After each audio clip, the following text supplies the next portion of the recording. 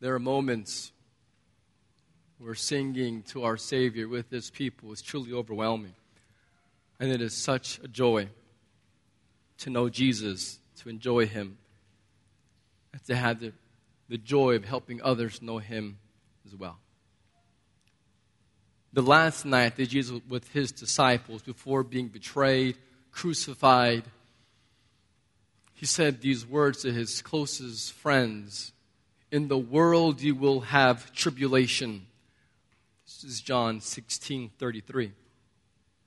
Jesus was making it very clear to His closest companions that this world is broken, that it's corrupted, that it is engulfed with darkness, and that trouble is inevitable. But in that same verse, He says, yes, in the world you will have tribulation. He says, but take heart, for I have overcome the world. He's overcome the world.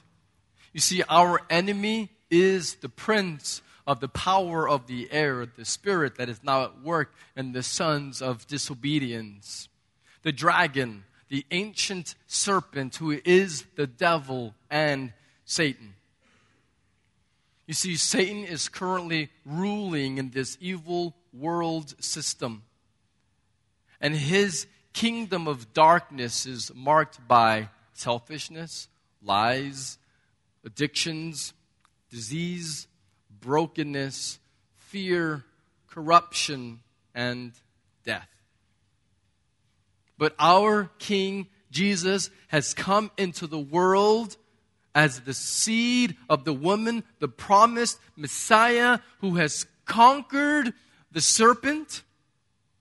He has overcome the world and the satanic kingdom of darkness, and through His death and resurrection, Jesus was victorious over sin and Satan and death. And we worship a resurrected King who is a victorious warrior and gives us victory in our daily lives.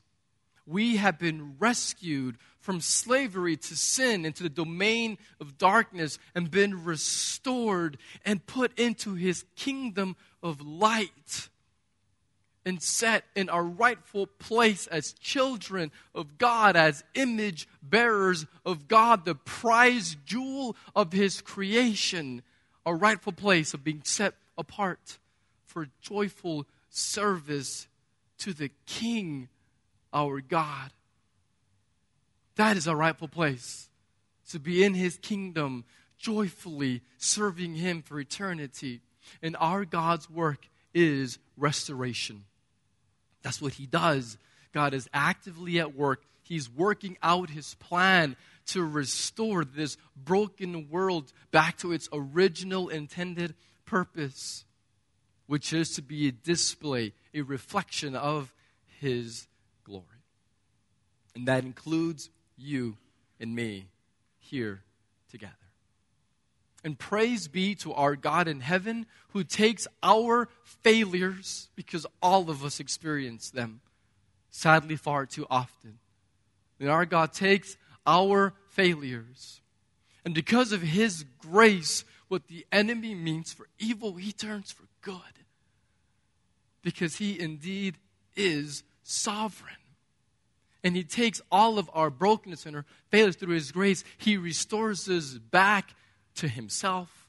He restores us to each other in our relationships. And He restores us to our original purpose as image bearers, to reflect His glorious, holy character. And so we're considering this theme of restoration here as a church, and we're doing it by studying the books of Ezra and Nehemiah. So we're talking about restoration, the gospel in Ezra and Nehemiah. And we're going to see how God's ongoing restorative work is opposed by Satan. Our enemy wants to oppose and prevent God's restoration from happening in the world, in your life, and in our church. He doesn't want to see restoration. He wants to see more brokenness and more division. He doesn't want to see restoration. He hates God, and so therefore Satan hates those that have his image. He hates us. And so it's been said that God loves you and has a good plan for your life. Well, Satan hates you and has a bad plan for your life. This is who Satan is. And so today we're thinking about restoration opposed by the enemy. Now, just to get you up to speed here in the series, is we've been looking at how a little over 42,000 of God's people that were in captivity in Babylon were led back to the land of promise, to Judah and Jerusalem. The city had been destroyed, and so they're beginning to rebuild the city. They are rebuilding their lives. They're restored back to the promised land, and they have begun to rebuild and restore the temple. We saw this last week, how the altar was restored, which most importantly, they're restoring worship back to God's people, and the foundation was laid for the temple, so that's also being rebuilt. And so God is restoring people back to himself as a community of faith. And so let's pick up this morning in Ezra chapter 4, where we left off last week when we finished Ezra chapter 3. So we're in Ezra 4, and let's see what happened when the Israelites continued rebuilding the temple of the Lord. Let's read Ezra 4, verses 1 and 2. Now when the adversaries of Judah and Benjamin heard that the returned exiles were building a temple to the Lord, the God of Israel, they approached Zerubbabel and the heads of fathers' houses and said to them, "Let us build with you, for we worship your God as you do. And we have been sacrificing to him ever since the days of Esarhaddon, king of Assyria, who brought us here."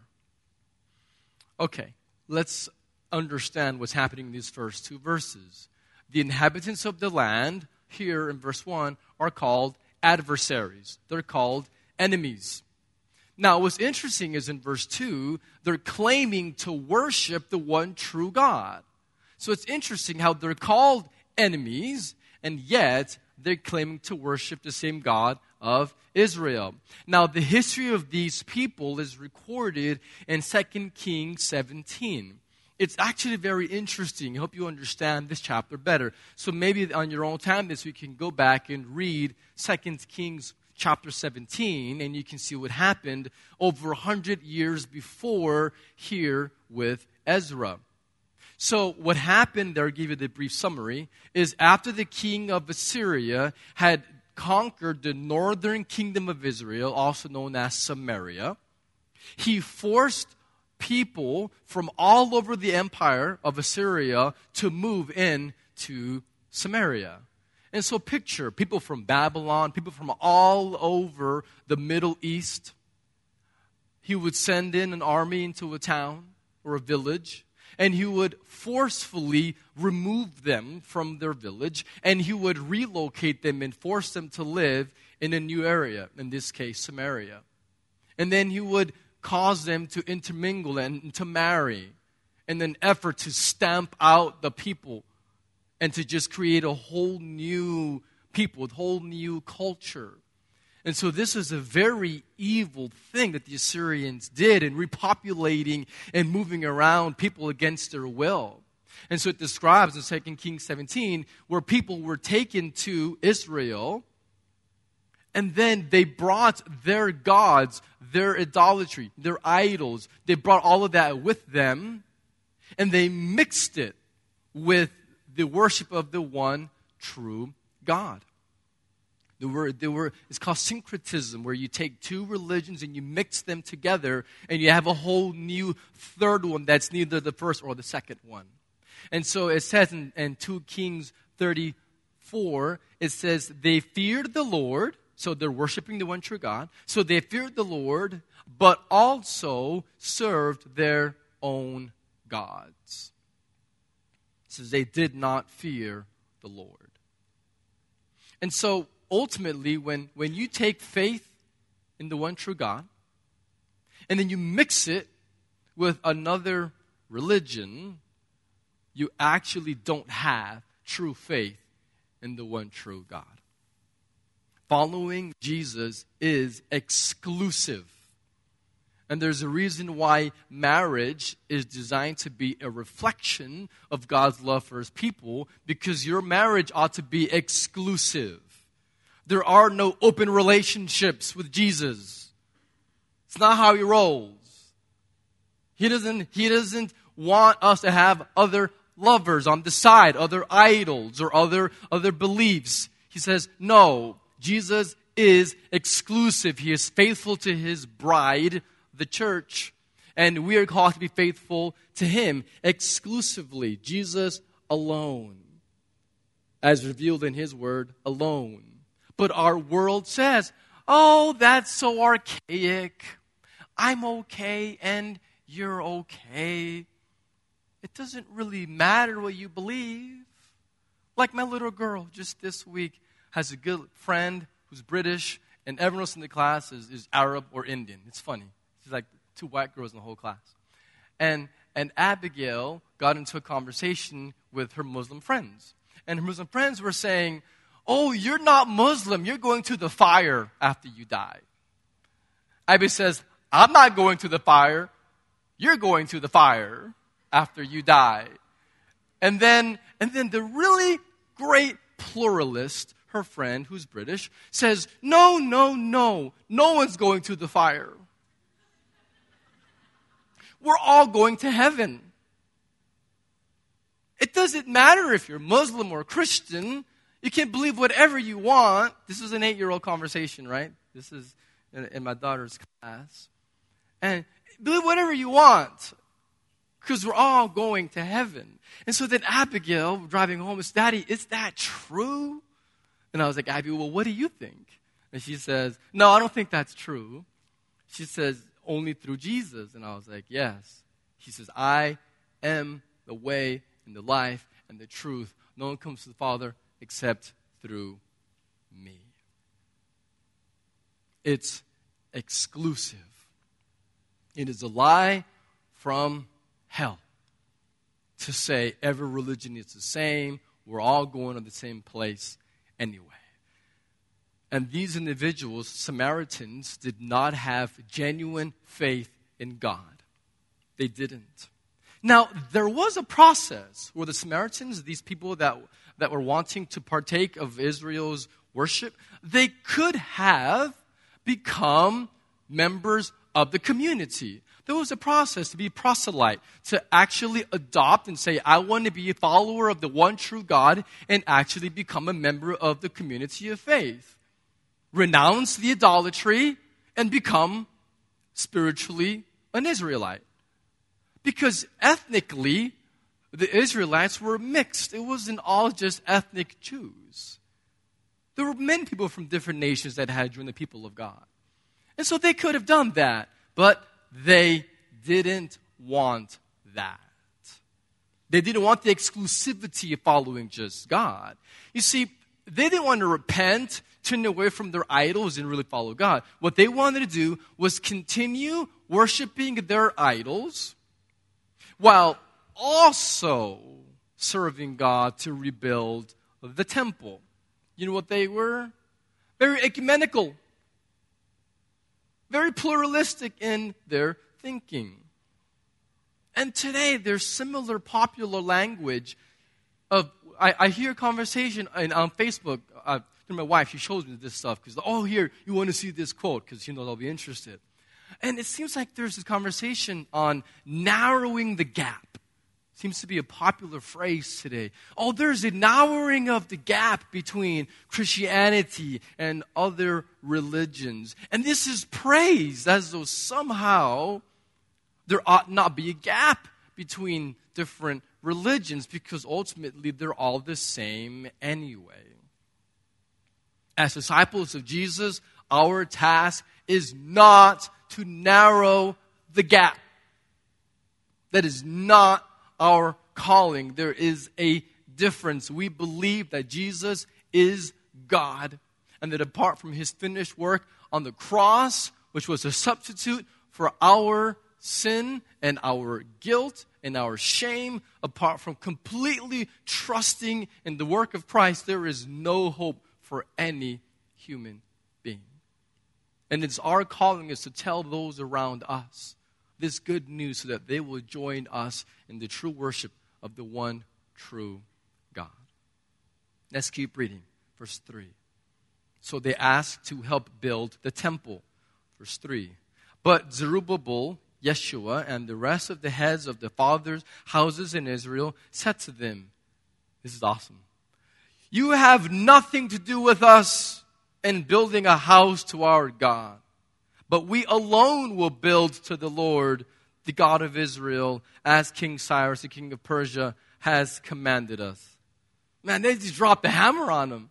They're like, no, we have nothing to do with you. No, you're not of us. You don't have true faith in God. You don't have genuine trust in God. And you guys are pagans. You have your other idols. And you want to mix and claim it's the same God. I'm sorry. No. You don't have any part of us. You're not going to partake in the temple because God would not have been pleased. God would have been really unhappy if these other people would have partaken in building his house. So the answer was no. Absolutely not. All roads don't lead to Jesus.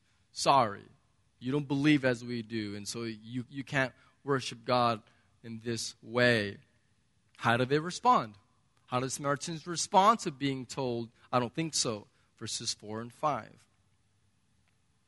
Then the people of the land discouraged the people of Judah and made them afraid to build and bribed counselors against them to frustrate their purpose all the days of Cyrus, king of Persia, even until the reign of Darius, the king of Persia. Aha! Now we see their true intentions. Now we see why, really, they wanted to help build the temple. Because the second that they were told no, they began to oppose the work of God. They didn't humbly repent and say, we will want to join you and serve God for his glory. No. What they did is they began to oppose the work of God. And they did three things. It says discouragement, fear, and frustration.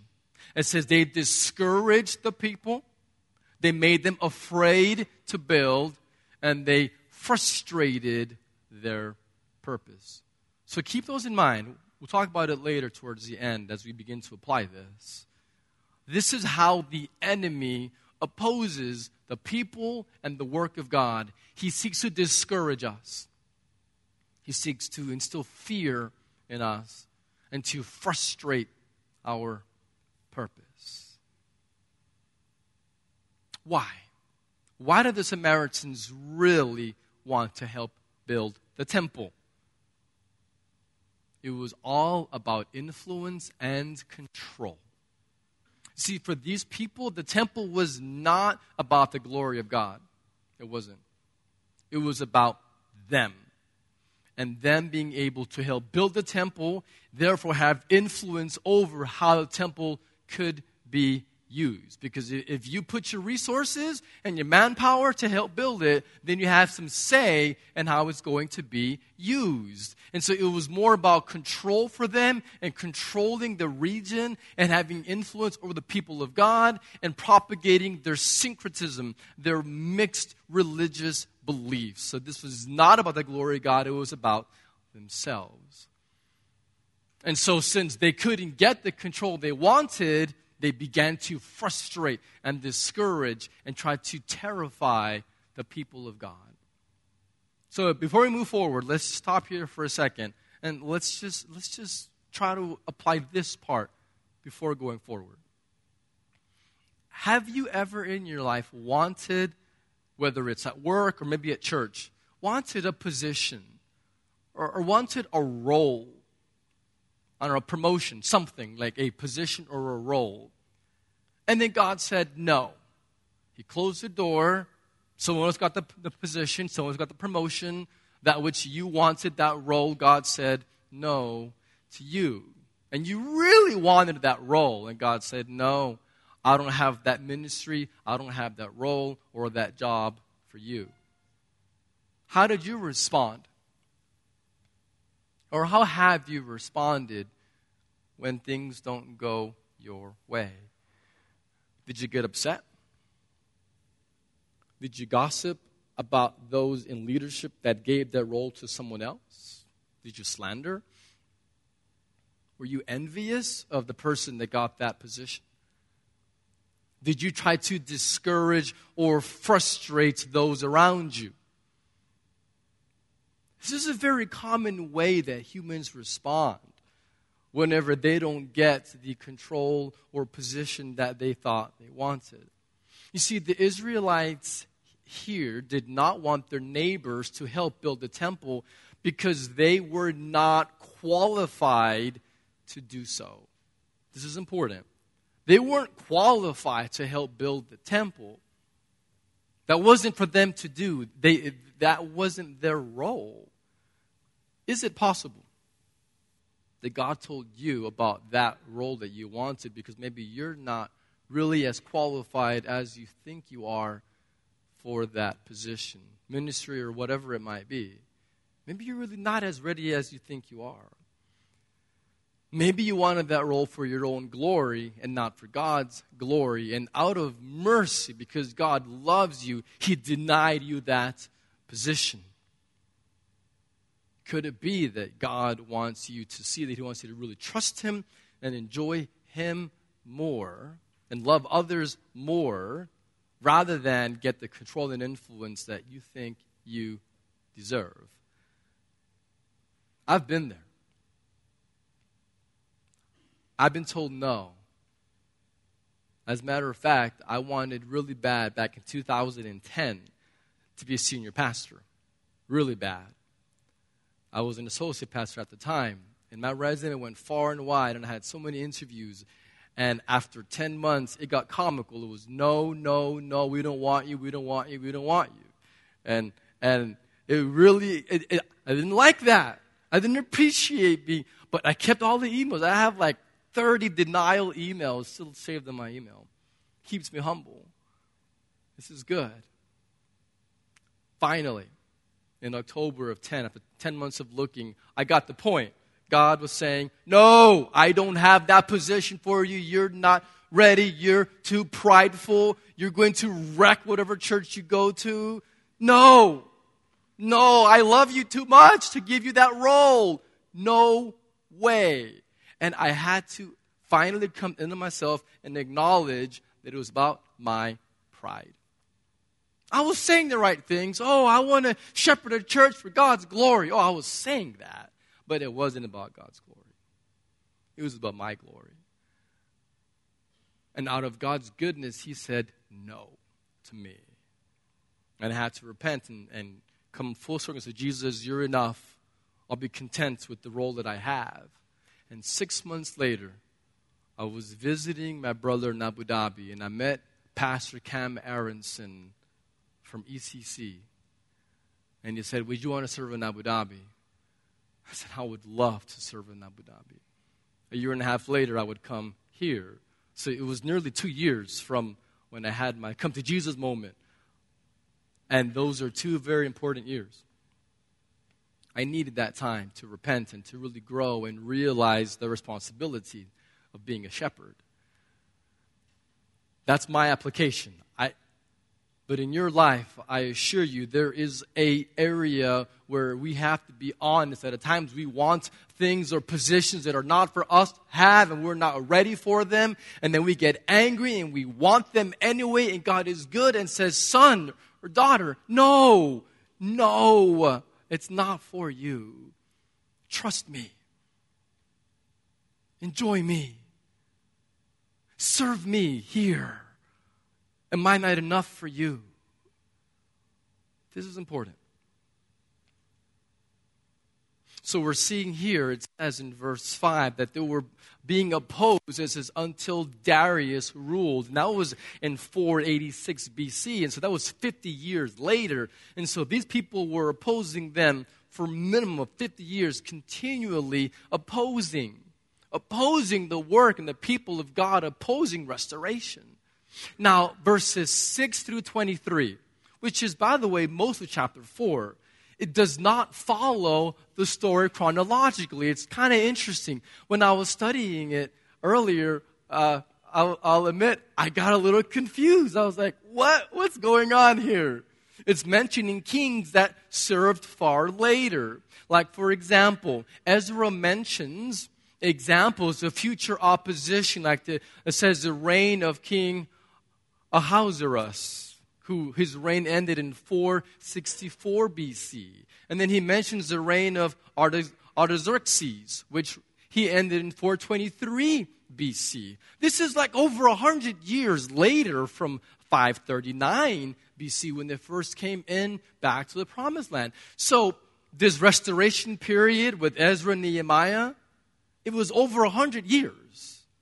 This is a long history in Ezra and Nehemiah that's being covered, of restoring to the land, rebuilding the city, the temple, the walls. All of that took over 100 years. Now,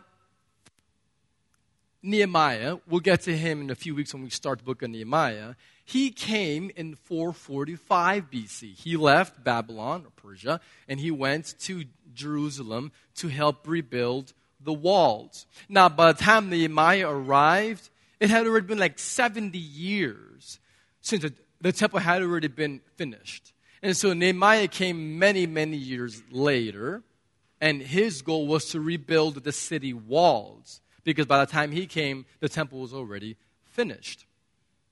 And so what you're seeing in verses 6 through 23 is a parenthesis. And so it's in brackets, if you will. So the storyline is temporarily suspended, it's interrupted, to show examples of how for the next 100 years of future events, the inhabitants of the land continue to oppose the work of God. And so it's arranged thematically, not chronologically. So it's showing examples in the future of how God's people continue to be opposed by the enemy. And that's the theme here. So let's read here briefly verses 6 through 16 and see that. So in the reign of Ahasuerus, bear with me. In the beginning of his reign, they wrote an accusation against the inhabitants of Judah and Jerusalem. In the days of Artaxerxes, Bishlam and Mithridath and Tabeel and the rest of the associates wrote to Artaxerxes, king of Persia. The letter was written in Aramaic and translated. Rehum, the commander of Shimshai, the scribe, wrote a letter against Jerusalem to Artaxerxes, the king, as follows. Rehum, the commander, Shimshai, the scribe, and the rest of their associates, the judges, the governors, the officials, the Persians, the men of Erech, the Babylonians, the men of Susa, that is the Elamites, and the rest of the nations whom the great and noble Osnappar deported and settled in the cities of Samaria and the rest of the province beyond the river. So again, here he's describing different people that were deported and that were settled in this area by the Assyrian kings. And these are all of the leaders in that region. They're writing a letter to King Artaxerxes. Verse 11, this is a copy of the letter they have sent. To Artaxerxes, the king, your servants, the men of the province beyond the river, send greeting. And now be it known to the king that the Jews who came up from you to us have gone to Jerusalem. They are rebuilding that rebellious and wicked city. They are finishing the walls and repairing the foundations. Now be it known to the king that if this city is rebuilt and the walls finished, they will not pay tribute, custom, or toll, and the royal revenue will be impaired. Now because we eat the salt of the palace, now it is not fitting for us to witness the king's dishonor. Therefore, we send and inform the king in order that search may be made in the book of the records of your fathers. You will find the book of records and learn that this city is a rebellious city, hurtful to kings and provinces, and that sedition was stirred up in it from old. That was why this city was laid waste.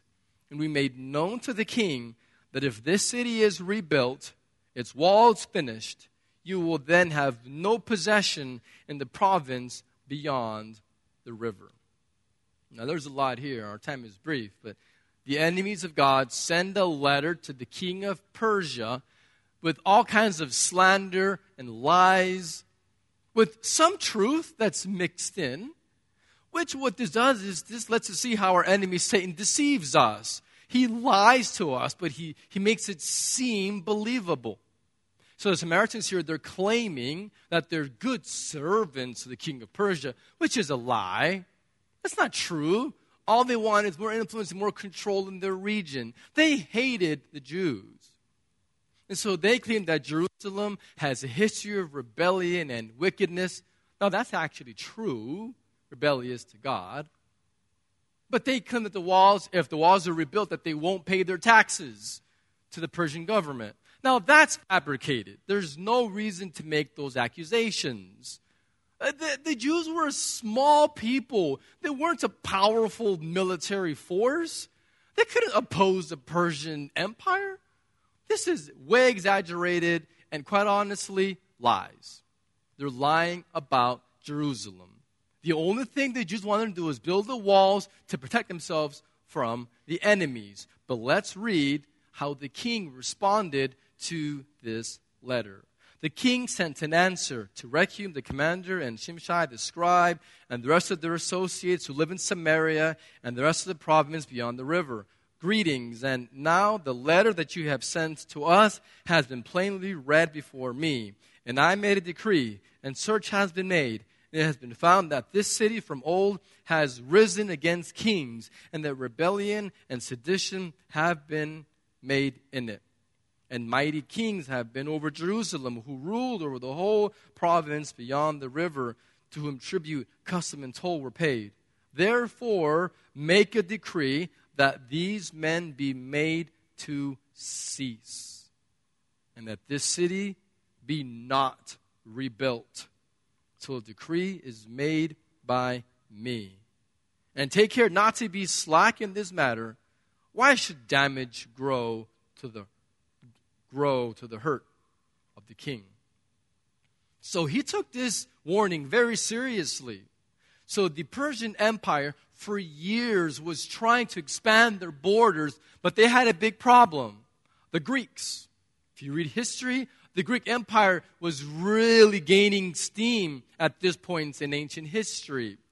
And at the border, the Greeks and the Persians, they continued to fight and try to gain more ground. And the Persians were beginning to lose ground to the Greeks, the rising new empire before the Romans in the ancient world.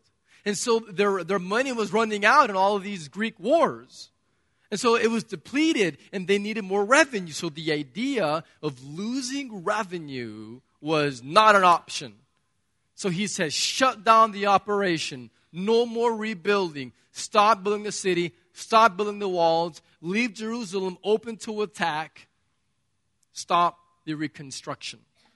And then verse 23, as we finish the chapter, actually comes back full circle. And 24, then at that point, it comes back to the current context.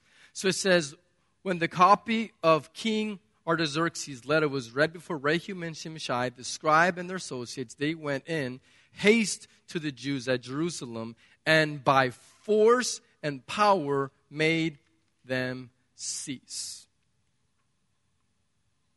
You hear that? By force, made them stop rebuilding the city and the walls. Now imagine you live in Jerusalem, okay, ancient world, and there's enemies all around, and you're working hard to rebuild the walls so that you can have security and you can raise your children in safety. And there's slander, lies made about your people and your city. And the king says, stop building the walls. And all of a sudden you think, how are we going to sleep at night? How many kids can go ride their bikes in the street? It wasn't safe. Imagine the fear and the insecurity of parents knowing that they were not safe. And with no city walls, the city was not safe. They were living with insecurity. And no doubt the thoughts crossed their mind on, where is God? Why is he allowing this to happen? And for years, the wall was not rebuilt. It was laid waste and open to attack. In verse 24, we'll read that here, finish the chapter, it comes back to the original context.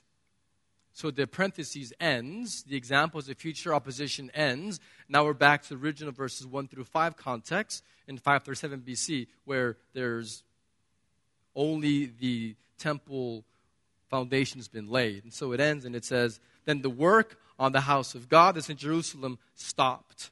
And it ceased until the second year of the reign of Darius, king of Persia.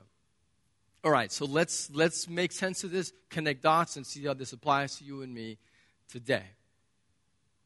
And so the enemies of God here were discouraging, instilling fear, and frustrating the people of God. And so the temple, they stopped rebuilding the temple. Just like years later, they were forced to stop rebuilding the wall.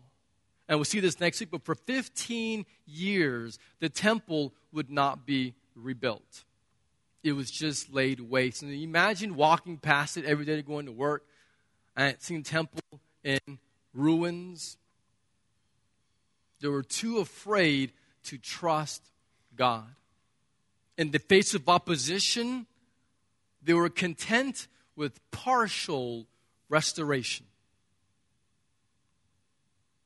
They weren't desperate enough to have a full measure of God's restorative work in their lives. They were defeated.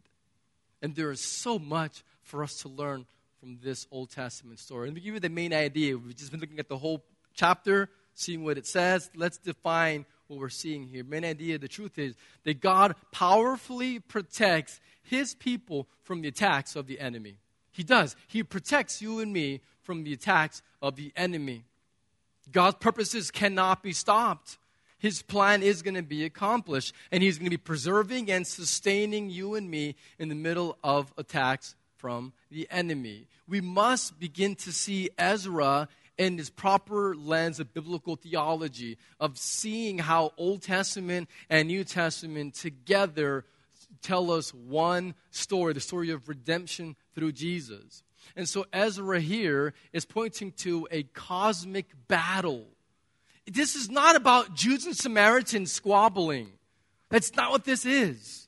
This is about a cosmic battle between the serpent and the Messiah. The seed of the serpent are all of those who belong to the kingdom of darkness, who do not love God, who don't trust the king and are opposed to God's kingship. That's the seed of the serpent. As Jesus says, your father is the devil to those that are opposing him. The people of God and the purposes of God have been opposed by the serpent since the Garden of Eden. This is nothing new. It's not a surprise that Satan wanted to stop the temple's reconstruction. Not a surprise that Satan wanted to stop the wall's reconstruction. Why? He wanted Jerusalem to be destroyed, the Jews wiped out. Why? There'd be no Messiah. No Messiah, no salvation for you or me. That's what he's been trying to do since the Garden of Eden. And we find ourselves today in this cosmic battle. We're a part of this. Let me give you 3 points as we close, 3 application points here briefly that we must know and believe about this opposition. 1, expect it. Expect opposition from the enemy. You have to, I'm telling you, expect to be opposed. Ezra here is revealing we have a very real enemy. Satan's going to tempt you. He's going to slander you. He's going to condemn you, point out your sin. He's going to accuse you.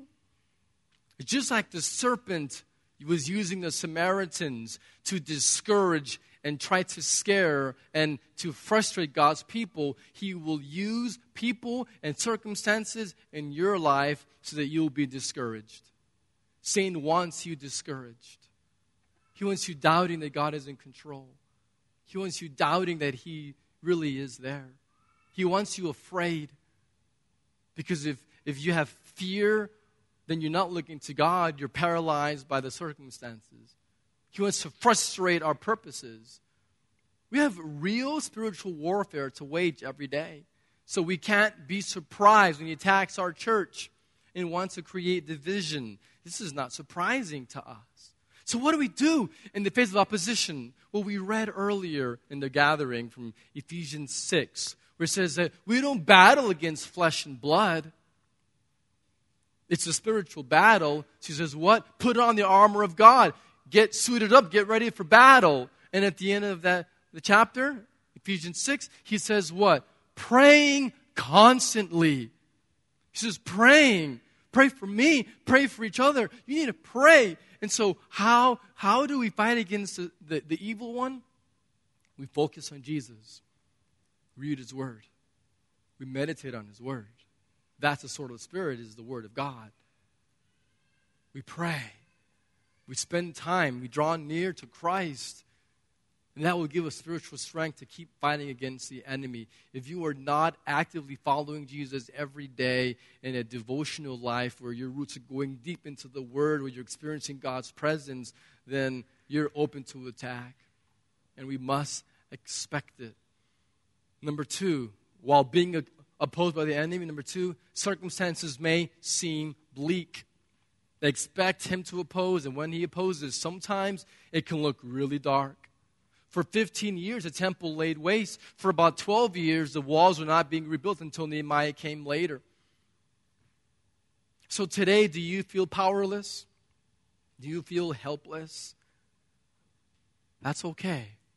That's a good place to be. When we're weak, then we're strong because we trust in Christ. Don't focus on the circumstances. Focus on the character of God. No matter how hopeless it might seem, trust. And it's easy to say, but hard to do.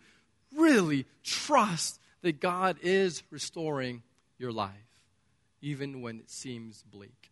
Number 3, while being opposed by the enemy, remember this: God's grace is stronger.